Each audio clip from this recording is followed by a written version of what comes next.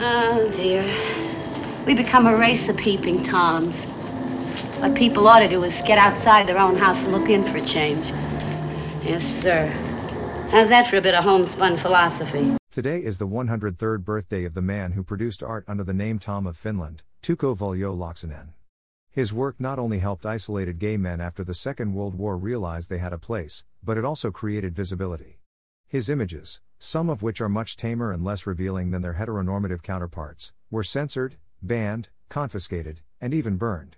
There was a time when it was more acceptable to show an actual photograph depicting a heterosexual woman being restrained against her will than a drawing of two men expressing attraction to each other. Sadly, as recent as 2019, the official Tom of Finland Instagram account was disabled for a violation of community guidelines. Maybe if the drawings of men were holding a box of diet tea? If you do not like or understand his art, it is probably because it is not for you. It is a good lesson in understanding differences. The world is a better place because he was in it and still feels the loss that he has left. Laaksonen was born on May 8, 1920 and raised by a middle-class family in Kaarina, a town in southwestern Finland, near the city of Turku. Both of his parents Suoma and Edwin Laaksonen were school teachers at the grammar school that served Kaarina. The family lived in the school building's attached living quarters. He went to school in Turku and in 1939, at the age of 19, he moved to Helsinki to study advertising. In his spare time he also started drawing erotic images for his own pleasure, based on images of male laborers he had seen from an early age. At first he kept these drawings hidden, but then destroyed them at least by the time I went to serve the army. The country became embroiled in the Winter War with the USSR, and then became formally involved in World War II, and he was conscripted in February 1940 into the Finnish army. He served as an anti-aircraft officer, holding the rank of second lieutenant. He later attributed his fetishistic interest in uniformed men to encounters with men in army uniform, especially soldiers of the German Wehrmacht serving in Finland at that time. In my drawings I have no political statements to make, no ideology. I am thinking only about the picture itself. The whole Nazi philosophy, the racism and all that, is hateful to me, but of course I drew them anyway. They had the sexiest uniforms. After the war, in 1945, he returned to studies. Laaksonen's artwork of this period compared to later works is considered more romantic and softer with gentle featured shapes and forms. The men featured were middle class, as opposed to the sailors, bikers, lumberjacks, construction workers, and other members of stereotypically hypermasculine working class groups that feature in his later work.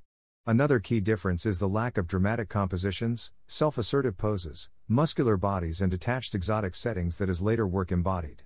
In 1956 Laaksonen submitted drawings to the influential American magazine Physique Pictorial, which premiered the images in the 1957 spring issue under the pseudonym Tom, as it resembled his given name Touko.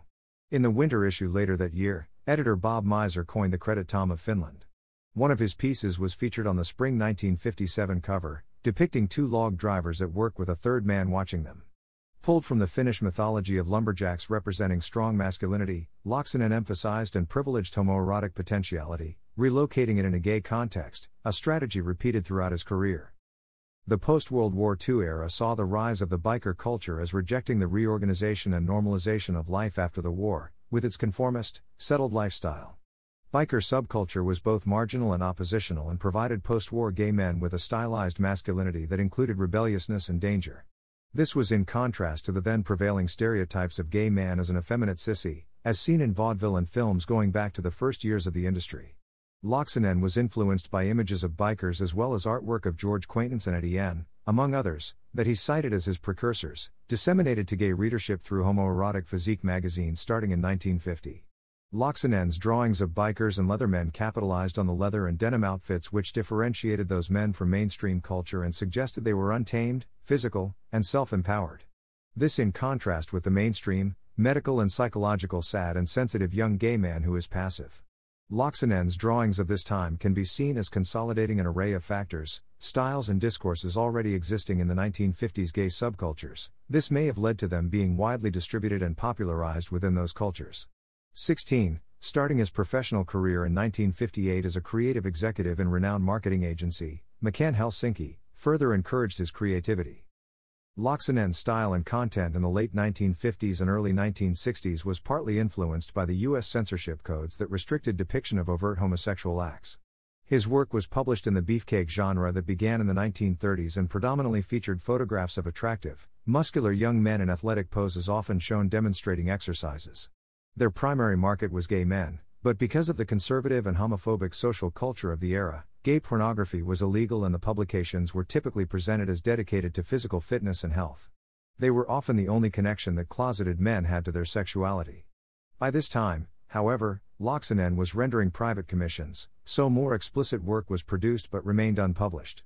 Aside from his work at the advertising agency, Laaksonen operated a small mail-order business, distributing reproductions of his artwork around the world by post, though he did not generate much income this way.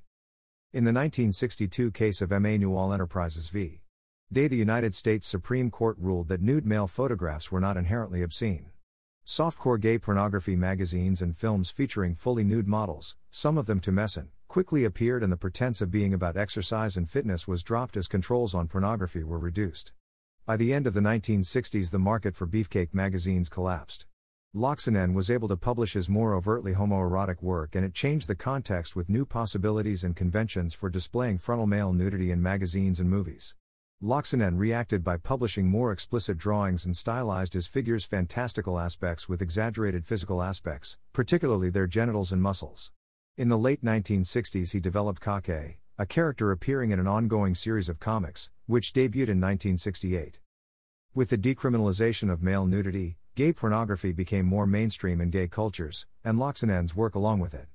By 1973, he was publishing erotic comic books and making inroads to the mainstream art world with exhibitions. In 1973 he gave up his full-time job at the Helsinki office of McCann Helsinki. "Since then I've lived in jeans and lived on my drawings," is how he described the lifestyle transition which occurred during this period. By the mid-1970s he was also emphasizing a photorealistic style, making aspects of the drawings appear more photographic.